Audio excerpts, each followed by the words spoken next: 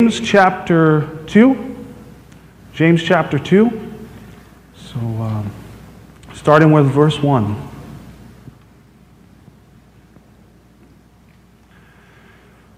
My brothers and sisters, do not show favoritism as you hold faith in our glorious Lord Jesus Christ. For if someone comes in your meeting wearing gold rings and dressed in fine clothes, and a poor person dressed in filthy clothes also comes in, if you look with favor on the one wearing the fine clothes and say, sit here in this good place, and yet you say to the poor person, stand over there, or sit here on the floor by my footstool, haven't you made distinctions among yourselves and become judges with evil thoughts? Listen, my dear brothers and sisters, didn't God choose the poor of this world to be rich in faith and heirs of the kingdom that He has promised to those who love Him? Yet you have dishonored the poor. Don't the rich oppress you and drag you into the court? Don't they blaspheme the good name of that which is evoked over you? Indeed, if you fulfill the royal law prescribed in the Scripture, love your neighbor as yourself, you are doing well. If, however, you show favoritism, you commit sin and are convicted by the law as transgressors. For whoever keeps the entire law yet stumbles on one point is guilty of breaking it all. For he who said, do not commit adultery, also said, do not murder. So if you commit adultery, but you murder, you are breaking the law. Speak and act as those who are judged by the law of freedom, for judgment is without mercy to those who has not shown mercy. Mercy triumphs over judgment. Let's go to the Lord in prayer. Dearly Father, we just thank you for this day that you've given us, and we thank you for this opportunity to come here and praise you this morning and hear your word, Lord. And I pray that as we hear your word, we would just open our hearts and we would examine our hearts, that if we hear you this morning, if you speak to our hearts, that we would listen, Lord. And I pray that you would just help us to change anything that might be in the way of us growing and coming closer to you and loving as we're supposed to love others, Lord. And I just pray these things in Jesus' name. Amen. So I've been going through the book of James, as we all know. And so last time I was in chapter 1, starting 19 through 26. And so I just kind of want to do a real quick recap. I think it's important to kind of go over some of what I said last time, because I think it's a type of filter that we should look at the rest of what James has to say through. And so, if you remember right, this is a letter that's written to the Jewish community, Jewish believers who were dispersed abroad. They were oppressed, going through oppression. And so they were a little bit of everywhere from Mesopotamia all over to Europe and to Egypt, because of persecution, and partially because when empires came in the Old Testament, they pulled them out of their homeland and they would take them back to Babylon or put them in Egypt or back to Assyria. And so they're a little bit of everywhere. And so this is to all of them Jewish believers. But just because it's to the Jewish believers doesn't mean that it doesn't apply to us. So as we think about the message this morning, we need to have open minds and open hearts. And so I want to go back to 19 and 20 of chapter 1. My dear brothers and sisters, understand this. Everyone should be quick to listen, slow to speak, and slow to anger. For human anger does not accomplish God's righteousness. So if you remember right, whenever I preached that, I talked about how it's lumped in with hearing the word and then doing the word. You know, a lot of times we look at that verse, those two verses, and we think that that's talking about how we should relate to each other. Being quick to listen, slow to speak, and slow to get angry. And that is a good model of how we should interact with each other, but it is also, in most Bibles, lumped under the title, hearing the word and being doers. And so the reason why that's important is because I think that James intends for us to see that and to look at the rest of this letter and be humbled and accept it. Because there are times in our lives where God shows us through His Word, whether it be a sermon or a Sunday school lesson or even in your private time where you're reading your Bible, He shows things to us that needs to change. And sometimes we accept that, sometimes we hear that and we want to change that if we're interested in growing in our faith and becoming mature and becoming more like Christ. But then there are other times where God shows us something that we didn't see before, and we don't really think, maybe we don't think that that applies to us, or maybe we don't want to admit that that's a thing with us, and so we might shift blame, or we might say, well, that applies to them or not me, or we might get angry about it. And I've done that multiple times in my life, and that's a tendency as humans because we don't want to see the weaknesses that we have sometimes. Sometimes we would rather avoid those and not have to think about them. But it's important because when we do listen and we do allow God's word to speak to us and we respond to that and we become doers of the word and we change what God is asking us to change, we grow as Christians. And so the reason that's important is because I think James puts that up front because everything he says after that is instruction on how we're supposed to live our lives as Christians. And he's trying to tell us up front, guys, I'm going to tell you some things. You may not like some of the things that I tell you, but I'm going to tell you these things. And I want you to be quick to listen to everything I'm about to tell you. And don't be argumentative and don't be getting angry real quick, but absorb what I'm trying to tell you and then let it change your heart. And so whether that's in a sermon that a preacher preaches or in Sunday school or in your private time, always be willing to step aside and listen to what it's saying and examine your heart and be open and say, is there an area of my life where I fall under that category? And so I know that even today's lesson I've been guilty of that. So we're gonna get into this. So verse 1 says, "My brothers and sisters, do not show favoritism as you hold onto the faith in our glorious Lord Jesus Christ." And so I just want to, first of all, talk about what is favoritism. And I think a simple definition is having favorites, and I think that's pretty obvious. But I think that there's a reason why God is so against favoritism. And that's because at the core of favoritism, and we may not even think it, we may not even say it at times, but at the core of favoritism is the idea that we're placing more value on one person or one group of people over another. And so that's where God has a problem with favoritism. And the reason this is a problem is because God has created us all in His image, every single one of us. And so because we're created in His image, and simply because of that fact, we all have the same value. And sometimes we don't. Sometimes we might forget that. Sometimes we might think of ourselves more valuable, and sometimes we might show favoritism and think of others more valuable.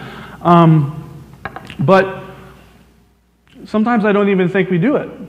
And so if we think about certain circumstances where people may not realize that they're showing favoritism, sometimes parents have a tendency to show favoritism to one child, and I don't think that there's a lot of times where they don't even realize it, but that child sees it as favoritism. They're spending more time with them, they're doing more things with them, and so as a result, that other child feels isolated because they're supposed to be the same treatment. And I think about, as I'm the youth leader, I'm thinking about cliques at school and how much of an effect that has on people who are left out. And so I think this is one of the reasons why James is telling us about favoritism, because it has a tendency to degrade someone when they feel like they're not involved, they feel like they're not a part of things. And sometimes it's just because we're more comfortable with those people that we're hanging out with. I don't even think we realize it, that we're doing it, but sometimes it's because we're more comfortable or we have more in common. And so we see this among Christians too. That even if it might be innocent and we don't realize we're doing it, that sometimes we pick favorites as Christians. And so when he talks about not holding to our faith in Jesus Christ with favoritism, why does he say that? Why specifically, if we claim to be a Christian, why can't we hold favoritism just because of Jesus? Well, the simple answer is you cannot follow Jesus and maintain a heart of favoritism. And the reason is because we all have the same value. God created us the same. And we are children of God. And because we're children of God, we're held to a different standard than the rest of the world. So if we think about Ephesians chapter 5, verses 1 through 2, it says, "Therefore be imitators of God as beloved children and walk in love, just as Christ also loved you." And so God is our Father. We are children of God, and we're to imitate Him.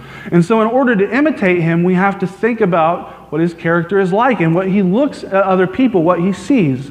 And so I got a few verses here that kind of get us flowing in that area. Colossians chapter 3, verses 25. For the wrongdoer will be paid back for whatever wrong he has done, and there is no favoritism. And so we see with that verse that nobody gets away with anything.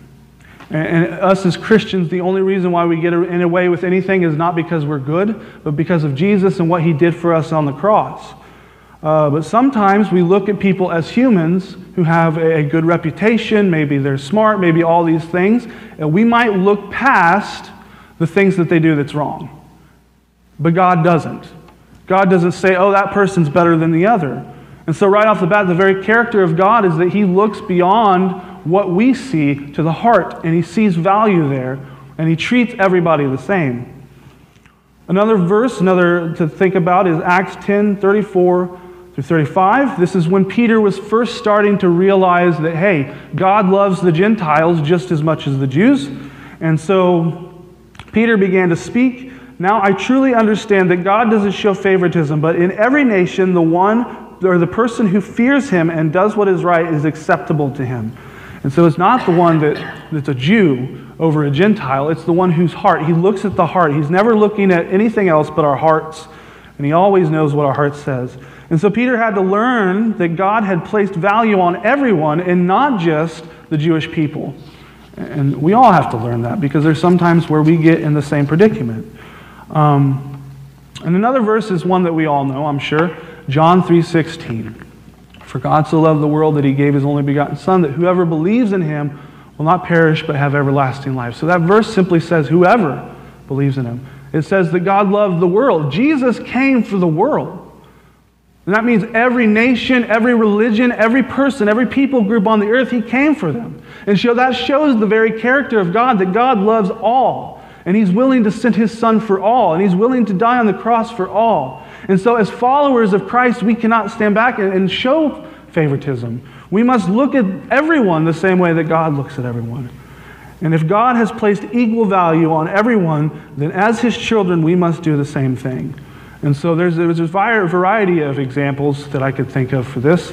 But one that stands out in my mind is after 9/11.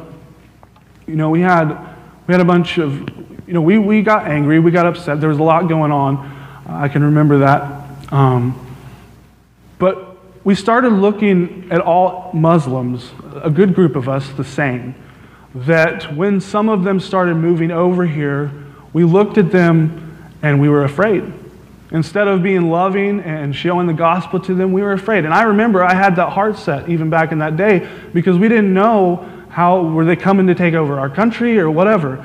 And in a sense, that there are some who wish to. But we can't look at all of them and say the same thing.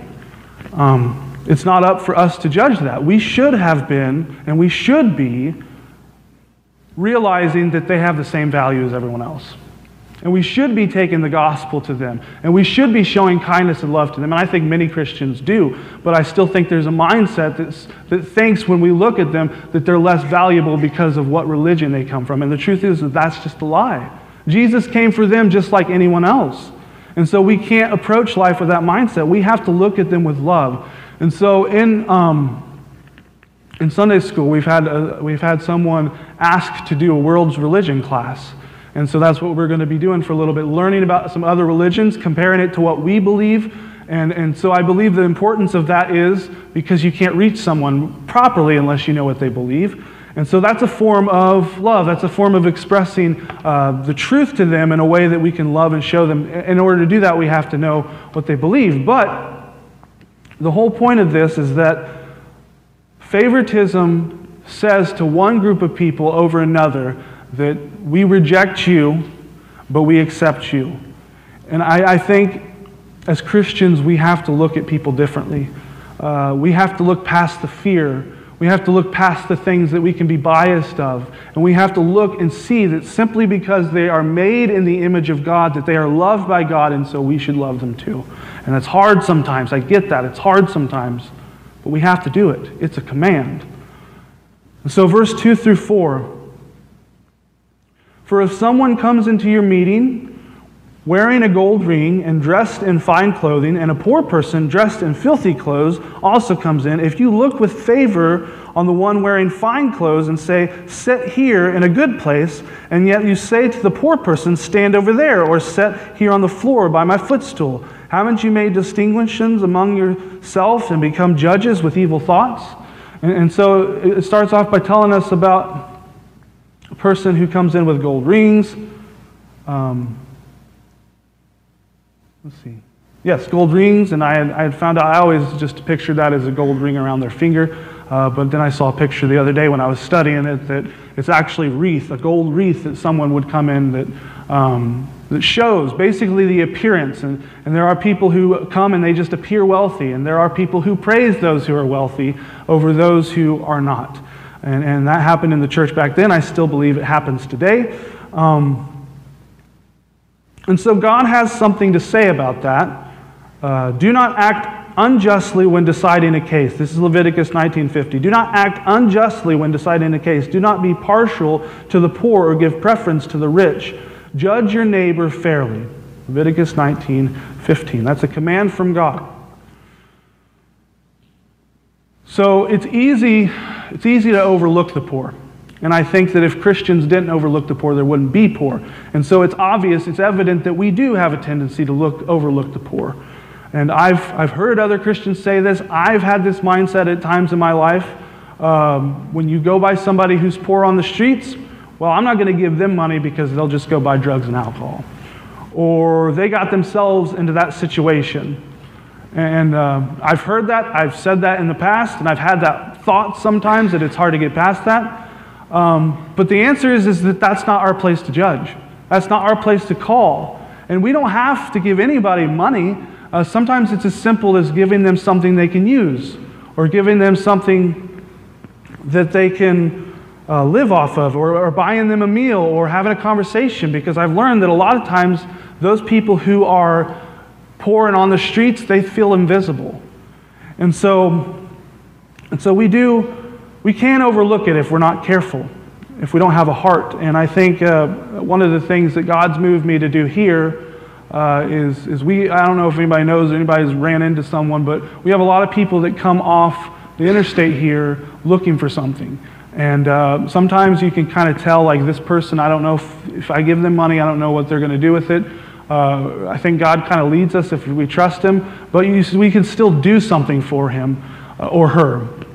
And so I've kind of had a heart to put together some care packages. I haven't got started on it yet, but to put together some items like hygiene items, some food that you can save that we can give to somebody who stops by the church, and they can go, they can at least have something.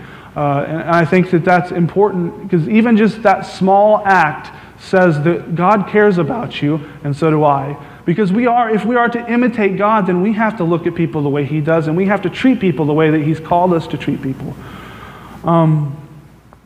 But a lot of times there are many Christians, and myself included at times, that we judge by appearance, status, and even lifestyle.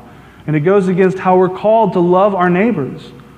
And it's not up to us to decide whether they deserve attention or affection. It's up to us to look past ourselves and look past our own bias and love them in spite of that. And I think in this country, for the past several decades, and I think there's a movement that's getting better, but I think many Christians, and even in periods in my life, where we failed at this. We failed to look past someone's status. We failed to look past their sins. We failed to look past the dirt that they have in their lives to see a person who is created in the image of God. And simply because they are created in the image of God, they need love. And we look past that. And we don't try to decipher who needs what. We just go for it. We just love. And I think that when we do the opposite, when we do what many Christians, many of us have been doing, we push people away from God. And there's a variety of people, there's a variety of reasons people don't want God. Like some people just don't want to give up their sin, and so they aren't going to darken the doors of a church. But sometimes it is because we as Christians send off the wrong message about who God is. And so the reason is that we are children of God. They judge God's love based off our love, which is a scary thing if you think about it, because we don't always love the way God loves. We fall short in that area. And so they're looking at us and they can think one or two things. If God loves that way, then I want nothing to do with Christians. I want nothing to do with Jesus.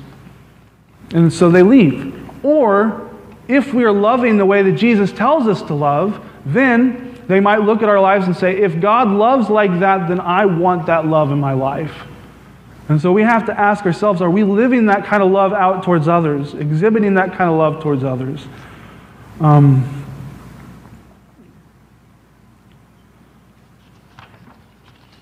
Verse 5 through 7. Listen, my dear brothers and sisters, didn't God choose the poor in this world to be rich in faith and heirs of the kingdom that He has promised to those who love Him? Yet you have dishonored the poor. Don't the rich oppress you and drag you into the court? Don't the blaspheme the good name that was invoked upon you? And so, as we think about this, one of the first things he says is, didn't God choose the rich to be, or the poor in spirit to be heirs of the kingdom of God? So why would those who are poor be rich in faith? Why would those in poor have a better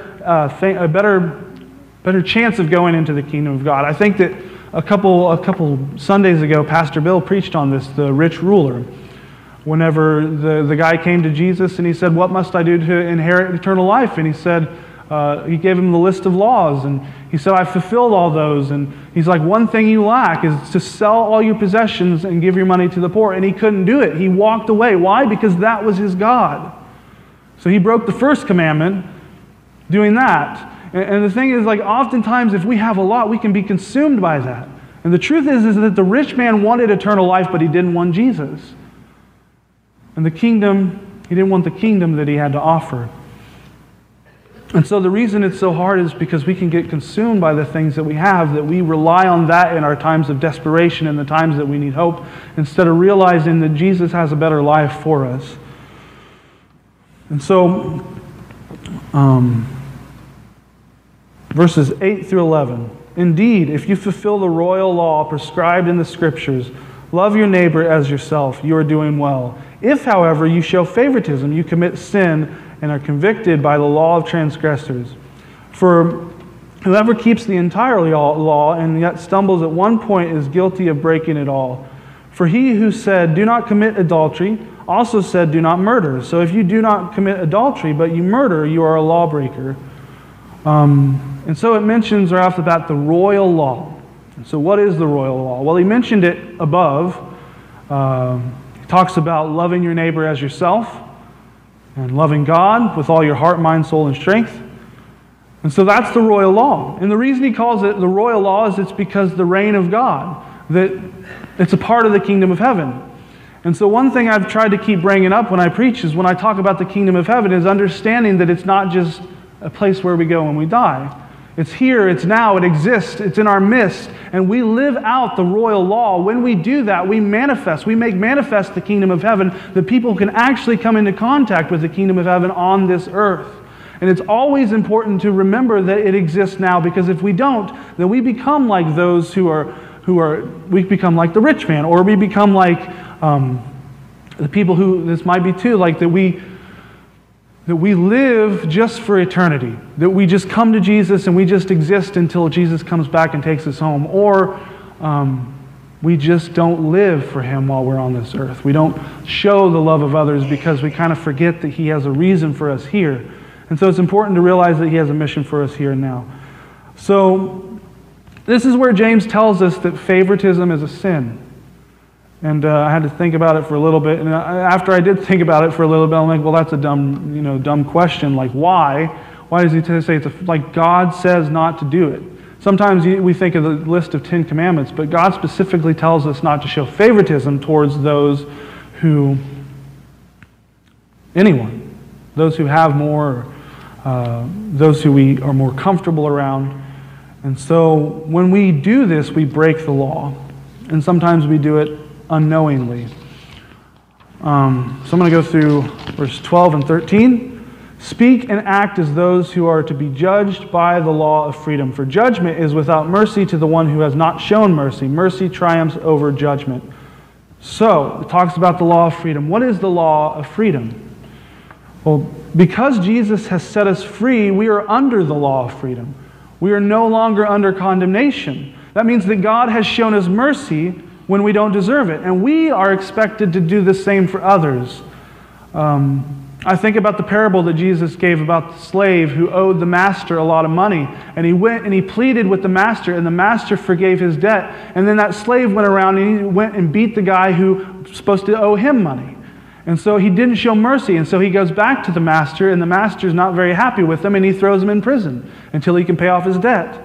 And so that's what Jesus is showing us, is that we show mercy to those because God has shown us mercy, because we're under the law of freedom. And so it's our obligation to take that and live that life towards others, the love that God has shown us. Everyone was worth dying for in the eyes of God. And so we must love everyone the same way that God loves everyone. And so, as I wrap things up rather early, to ask ourselves this morning, do we show favoritism in church? And that's a question that we all have to ask ourselves. And I think that it's easy to do. I think that we can do that and not even realize it. I think about myself in this area. That when you guys hired me, you hired me to work with the youth. And as a result of not having much time outside of work or outside of that, I've gravitated towards the youth over the adults. You might think, well, that's what we were hired for, but that's not what God says to do. I'm supposed to reach out to anyone and everyone. And so while I didn't mean it that way, when I did gravitate, it's almost as if I've said that they're more important than the adults. And I hope no one's taken it that way. It wasn't intentional. And since I've been full-time, I've had more opportunity to connect with many of you. And so I've been grateful for that. It's been really good to have that connection. But we can do that. We can become comfortable or consumed by one person and one group of people that we forget that we're supposed to be loving all of each other the same. That's what Jesus says. Love one another as I loved you. And love is not passive. We don't just think, well, I love that person or I'm fond of that person. Like, we're actively supposed to pursue others. And it's an area that we all got to work on in our lives in one form or another, either in here or out in the world. Sometimes it's just because we become comfortable. And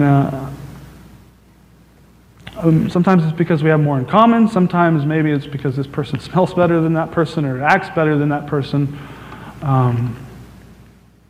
But Jesus is calling us to be so much more than that.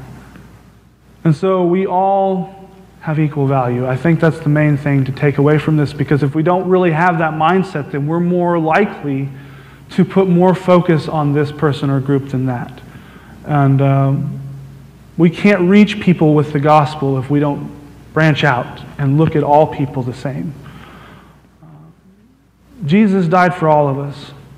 Here this morning, if you don't know Jesus, if you don't know Him as your Savior, you have to understand that Jesus died for you. And so maybe you're going through life and you feel what we've talked about. You feel less valuable in your life. You felt like an outcast. And there's been many times in my life where I felt the same. Understand that God sent His Son to die for you. That He never looked past you, that He's never not noticed you, that He's created you in His image. And simply because of that, you have value. And because you have value, God pursues you every day of your life. And He's asking you to trust His Son and what He did on the cross. That He wants to be your Heavenly Father. He wants to have a relationship with you. A relationship where He will show you your value. Well, He will let you see how important you are to Him. Not because He needs us, not because He has to have us, but because that's who He is. He loves us simply because that's who He is. And so the gospel is that Jesus came into this world over 2,000 years ago and died for all of our sins so that we can be forgiven of our sins, because all of us have this huge debt of sins that we owe to God, and we can never repay it. We're never good enough. We're never strong enough or any of that to repay this debt. And so Jesus comes into the world and perfect. He's perfect. He has enough goodness. He has enough perfection to pay that debt for us. And He dies on the cross in our place so that when we trust in Jesus and we give Him our life and we turn away from our sin and follow Him and ask God to forgive us, God looks at us through the eyes of Jesus, and He doesn't see our imperfection. He sees the perfection of Jesus Christ, the righteousness of Jesus Christ, and He did that for each and every one of us. in this room and in the world. And that message is so good because Lord knows I've made my share of mistakes in my life, and I've needed God's forgiveness, not just so I could get into heaven, but so I could have that relationship with God. It's been the most valuable thing in my life, and everybody needs that relationship. But if we look at value on one person or one group of people over the other, then it stops with us. And we don't share the gospel with everyone, and we become partial. We have to look at this through the eyes of God when it comes to favoritism, that He has placed value on all of us. And so it is just as simple as that. He's placed value on all of us. And because of that, we go beyond our own comforts. We go beyond what we see in our bias, and we look at others, and we see the value of God, and we simply just love them for who they are. Not because they deserve it, because we don't deserve it, but because God says to, and because when God changes our heart, we genuinely should love others. That brings us back to the first one. Don't say that you're a Christian and single out groups of people. There's another version that says, can we actually have favoritism and be saved? Can we be Jesus? And that's a good question to think about. I don't know if it was an accurate translation, but it is a good question to think about. Can we be followers of Christ and show favoritism? I think the answer is no. At least not in God's eyes. Eventually, God will hold us accountable for that. So I'm going to pray. And actually, no. We're going to do a pastoral prayer. I'm not used to this yet. We're going to do a pastoral prayer. So if you guys would silently just pray, you can come to the front if you want to. Just maybe something in the message has come into your heart and you've realized that this is an area of life that maybe you need some work on. I encourage you just to take that moment with God and just talk about that with God and ask Him to help you.